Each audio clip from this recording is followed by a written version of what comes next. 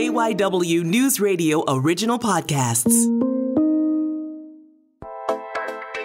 I really miss the gorgeous weather that we had last weekend, and I was trying to take advantage of it. On Friday, I wanted to go out to a restaurant and eat outside, get back into that kind of mood. There was an hour-long wait for outdoor seating. We ended up eating inside so that we didn't have to wait an hour. That's how popular outdoor seating is. If there were one of the few good things, I guess, that came from this pandemic is that this city evolved into a place like Paris where people are eating out on the streets and everything else. Yeah, last weekend, getting a table, you had to get a reservation beforehand. So I hate to be Brian Bummer. I feel like I fill that role. I douse the water on everything. I'm the wet blanket. But when we were living in town, we moved out a little while ago, 2 restaurants within about a 10-minute walk of our place were the victims of safety issues with outdoor dining. Lamade on 4th Street, I don't know if you guys remember this, there was a car crash that ran into Lamade's outdoor dining setup. And then Heritage, which is on 2nd Street, my wife and I were walking home from there one night, and a car kind of like went by and sideswiped one of the protective plastic barriers and just kept on driving. So I think for me, I love eating outdoors, but I'm going to continue eating in designated outdoor dining spots within the premise of a restaurant, and perhaps only if absolutely necessary. If I'm particularly hungry or thirsty, I will sit on the street to eat. Brian coming in as Buzz Killington today on the podcast. I'm Jay Scott Smith. I'm Sabrina Boyd-Circa. I'm Brian Seltzer. And those streeteries could be very popular this spring and this summer, but the rules around them here in the city of Philadelphia have certainly become hotly debated. So when it comes to talking about food, we bring in Hadas Kuznets. She'll catch us up on this a little bit later on, and she'll also give us an update on some local chefs who are helping out at the Polish-Ukrainian border. And speaking of which, President Biden is headed out to Europe as he set out for Brussels today for an emergency summit with NATO leaders where they're going to be talking about military assistance for Ukraine as well as new sanctions against Russia. I hope that people keep listening to these stories. You know, I felt myself watching the news today and feeling kind of like a little bit of news fatigue around Ukraine. And I just want to remind everyone that those people in Ukraine can't forget about this war. So we are still paying attention to it. Luckily, President Biden is as well, and he's going out there and we are figuring out how to help. I don't think people understand. We're now 4 weeks in. It was 4 weeks ago this started. In 4 weeks, NATO estimates, because it just came in here from the Associated Press, NATO estimates between 7,000 and 15,000 Russian soldiers have been killed in this invasion because of the resistance that Ukraine has put up against them. So they have been fighting every single day for 4 weeks to try to protect their country and protect their literal sovereignty and freedom. This is as real as it gets.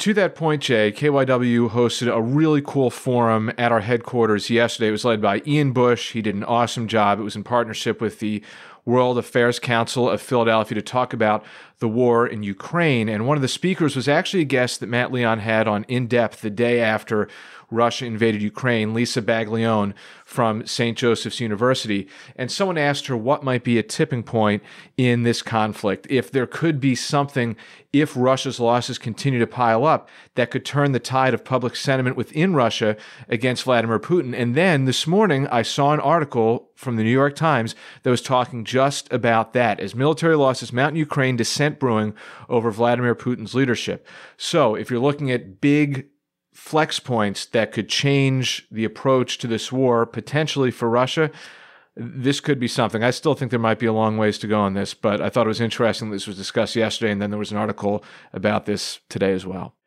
Guys, in some positive news, I have what I call 13 alarm bell worthy tweet news that I put out on my Twitter this morning. And that's that Moderna is requesting use for a potential COVID vaccine for kids under 6 years old that, if approved, could be ready in time for the summer. Hey. Yes. Congratulations, Brian. It is almost there. It's about time. I know how long you've been waiting for this, so that's exciting. Yeah, I think there are some parts of this, obviously, that need to be sorted out. It's like, I think the big thing is how long will these vaccines be effective and hold up for? Like, that's been the big thing all along. But the basic point that these tests have turned out so far is that while this might not be, one doctor was quoted as saying it's not a home run, but the shots are still helpful. Like, it does protect against COVID. So does the effectiveness wane over time? It might. Could it require follow-up booster shots? Yes. The first round would be a 2-shot round of vaccines for young kids. But I think this was the news a lot of parents out there of kids 6 and under were looking for.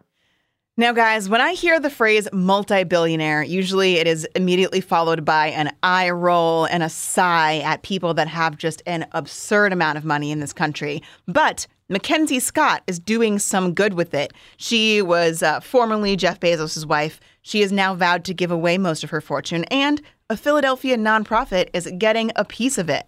$20 million going to Benefits Data Trust, which is an organization that helps people access government benefits like SNAP, Medicaid. And here's how their CEO, Trooper Sanders, reacted to the donation. It is a vote of confidence in the work that we have done to help BDT make sure that we could serve as many people possible and connect them to benefits and also improve the system as a whole. And we are going to use that support to redouble our efforts in the coming years to make the benefits access challenge a thing of the past.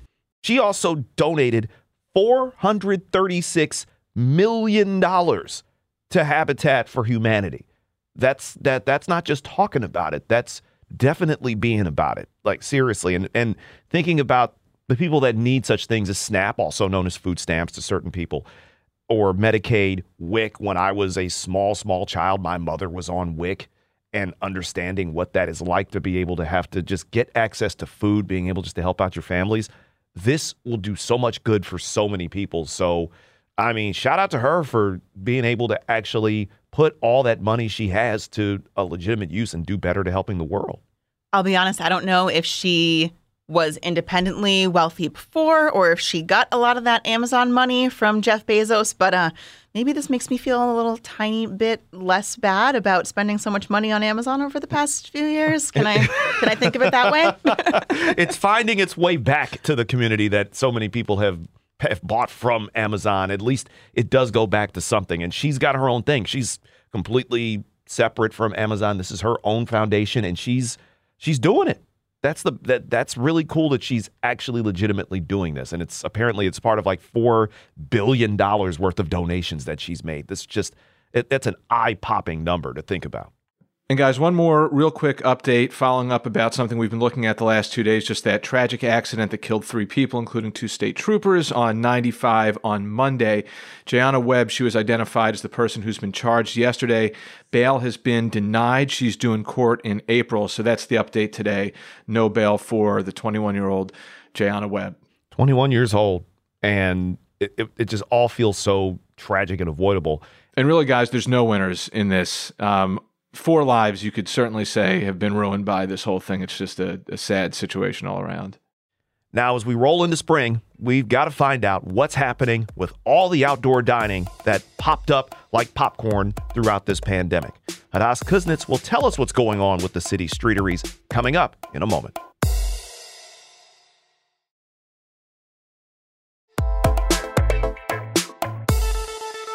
I'm Jay. I'm Sabrina. And spring officially started on Sunday morning at 11:33 to be exact. And whether or not it feels like it today, the weather will eventually warm back up again, and lots of people are going to want to eat outdoors at restaurants. Now, we kind of got used to it during the pandemic, but now the fate of what we've grown to call streeteries here in the city of Philadelphia is up in the air. So, of course, when it comes to something like this, we bring in the person who knows everything about these sort of things, Hadas Kuznets. She's been following the food scene, the dining scene here in Philadelphia for just forever, it seems. And the changing regulations and debates over streeteries have just had everybody confused. So, Hadas, help us kind of make sense of all this. Some restaurants have always had outdoor seating. What was different when it came to what happened with the pandemic? Well, first of all, streeteries existed. Streeteries came to be during the pandemic. And the process was streamlined. So when you had outdoor dining before the pandemic, it would take a long time to get a permit for that.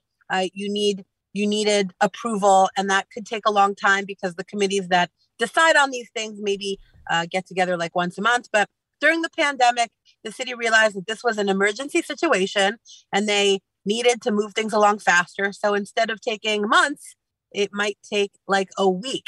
Then they also came up with different ideas. Parklets are new things, street closures for the weekends during the pandemic. That's all new. And of course, streeteries, which is now a part of our common Philadelphia lexicon. What exactly do we mean when we say streeteries? What is that something specific, not just any place where you can eat outdoors, but is there Urban Dictionary definition? Well, I mean, if I had to describe it, it would be those structures that are in parking spots that are in the street. That's a streetery. If you're eating in what would be a space for a car to park in front of a restaurant, there's chairs in front of there in that spot, then yes. If you're eating on tables and chairs on the sidewalk, that's outdoor dining. Got it. See, I hadn't really thought about that. I figured that that was all of one big catch-all term. So again, I'm learning something new every day here. And the city had said that outdoor dining was going to come to an end on New Year's Eve, but that didn't exactly happen. So what did they even mean by that? Well, this was an emergency situation for the pandemic. They had decided that the pandemic was, I guess, coming to an end. People were getting vaccinated. So restaurants in around like November, December started getting notices that their streetery licenses would be coming to an end, and that there would be no more streeteries, and that for outdoor dining, you would have to go back to the original application process. But that didn't happen. As you know, Ellen Dunn brought that to City Council, and Council decided to make streeteries permanent, but with restrictions. And those restrictions or regulations, I guess, were released last month. What are some of the new rules for streeteries in the city of Philadelphia? So there's a long list of rules, but kind of some of the main regulations are. So first of all, and this started in December, that there are some streeteries that are grandfathered into the process. And there's kind of like a perimeter, which is kind of center city and a little bit beyond that. And then anything outside of that catchment area, they need to apply for the regular process, and the council person has to bring it, their representative has to bring it to council and, decide whether or not they could get a streetery permit. So a lot of restaurants that are outside of that catchment are very understandably very upset, but also not just them, also residents, people that like to dine out and use those streeteries, people that have become accustomed to them have also been upset. So that's one. Then they came up with all kinds of rules. So those have to do with utilities, lighting, how you're going to do your heating, rules about you have to make them so that they're not permanent structures. There were rules about putting them away if there's a threat of inclement weather. Just all kinds of rules of storage that brought up, definitely storage issues. Also, a lot of people put a lot of work into their streetery structures and invested a lot of money into them to make them sturdy. So, what do you do with that? Where do you put 6 picnic tables, that are nailed into your streetery base if you have to put them away for inclement weather? And, the restaurant owners have argued that they've withstood tornadoes and hurricanes and flooding. So why do you need to move them? But, council the city might not want these permanent structures out there. So that's kind of a debate right now. Bringing up things like getting the tables out of there, and some of that speaks to safety. Another issue with safety is I'm the only one out of the 3 of us here who drives regularly. So often I'll be in a car and you'll come up on these streeteries. They're set right out, in many cases, right in the street. How are they affecting traffic? And you got to wonder, there's always a fear of something bad happening if a car is wandering past one of these places. Well, a streetery is supposed to be in a parking spot. And then they have additional rules for taking over the streets over the weekend. So they will close the streets for certain weekend permits. That's something separate.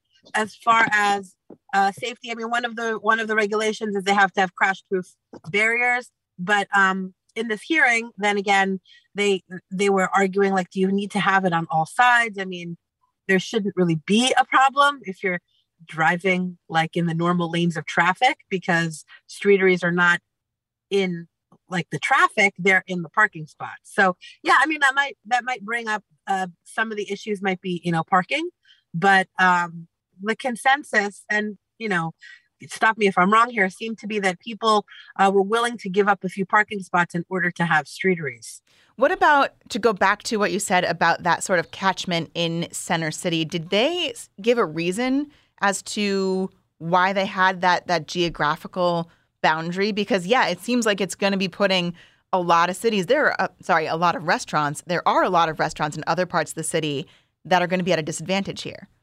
That's the question, right? That's the big question. There was no official answer given, but I mean, it seemed like, and this is not from the city or anything, but it seemed like certain lawmakers want to kind of take into consideration. I mean, there's always a nuisance bar here and there. Well, we've always heard of that. And so you want to be able to control that. So I guess that's the argument that they want to be able to decide who gets outdoor seating. But if you're including all of these Center City restaurants as being grandfathered in, then restaurants are saying that that's not fair. And so that's a good question. I could see some people making the argument, too, that there are certain cultural restaurants in different communities outside of Center City. Center City is probably a largely white population, and that seems pretty unfair, not equitable. They certainly did say that there was an economic and racial factor here when it came to who gets it. And you know what? It really is important for restaurants, especially in the pandemic. Some of the people who spoke at this hearing had said that this was a baseline for them to count on at a time when many people are still not comfortable to eat indoors.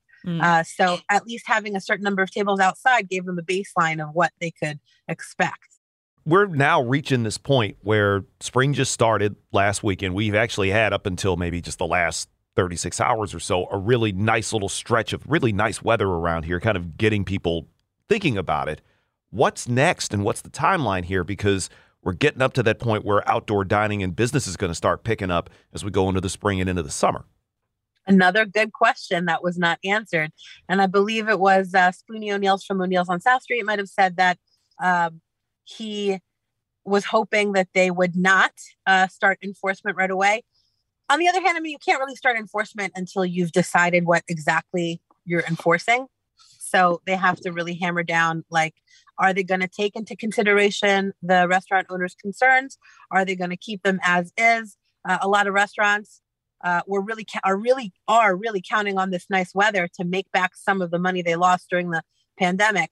So they are saying this also won't give them adequate time to abide by some of the rules. And some of those rules include art department approval. And so they haven't laid out what is adequate design, an adequate design for a streetery. So how do you even get that together? And how do you decide what it is? They asked the committee to maybe make some templates of what is appropriate and then to have it back and forth, because, they're saying it could take months to even get a sign approved, let alone, you're all of a sudden you're going to get all of these applications for design for streeteries. And some of them, are not pretty and they need to be revamped, but they need to have kind of a bit of a guideline as to what the city will and will not accept. So Hadass, before you go, last week you had this great story about a group of Philadelphia chefs who were headed to the Polish-Ukrainian border to help refugees. So who's out there and what have they been doing? I believe that all the chefs, there were 3 chefs that I know of. I believe that the remaining 2 chefs are on their way back to Philly now-ish. It started with Michael Strauss, who went 2 weeks ago. He went out to volunteer with World Central Kitchen, Jose Andres' World Central Kitchen. And then he actually inspired John Carl Lockman and Olga Sorzano, I believe, was on her way. And then he kind of connected them. So they traveled together. And then they volunteered and they did whatever they needed to do, chopping potatoes, chopping apples, helping refugees as they came across the border. John Carl Lockman was explaining how it was very emotional for him, especially working on the in the baby food section. The hardest thing for me was looking at the baby food station. I just started to cry in the middle of the thing, and I stopped because I didn't want to embarrass myself. we made a giant vat of applesauce baby food today. It was just, just heart-wrenching, the whole thing. Just kind of to see what was going on and to see how desperate the people were and how this organization basically popped up. Michael Strauss got there right in the beginning as they were just setting up the kitchen. There was no ovens there when I arrived. Only a couple giant paella pots that they're using to cook. And literally within a few days, they had 12 paella pots. They had a dozen ovens. They built a giant walk-in, probably feeding about 3,000 people a day with the very basics. And by the time that the kitchen's done, they'll be able to ramp up to about 100,000 people a day. Part of what I'd like to look into is talk to them when they return and see how they're reflecting on their experiences. But talking to them from Poland was really humbling because they said that they the way they described it, you really realize how lucky you are, how much you have, and how important it is to help. Not everybody can go, and that's understandable. And so John, Carl, and Olga also wanted to put the message out that, food is cheaper in Poland. And so every little bit that you donate really does help these refugees. And all the information can be found on the website for World Central Kitchen. Just a wonderful story. And I mean, just personally, I'm thinking of just how difficult it is to even travel over there right now. And just that you're taking a lot of risks doing these things to help these people who are desperately in need right now. Hadass, thank you so much for joining us. You bet. You can follow Hadass Kuznets at Hadass Kuznets on Twitter to keep up with what's happening with streeteries around the Philadelphia area and, of course, the local dining scene in general. That's it for this Wednesday. I'm Jay Scott Smith. I'm Sabrina Boyd-Circa. And tomorrow we'll be talking with Raquel Williams about an exhibit at the Fairmount Waterworks which highlights the fight against segregated swimming. Come back tomorrow for that, but in the meantime, have a great hump day. We'll see you again on Thursday.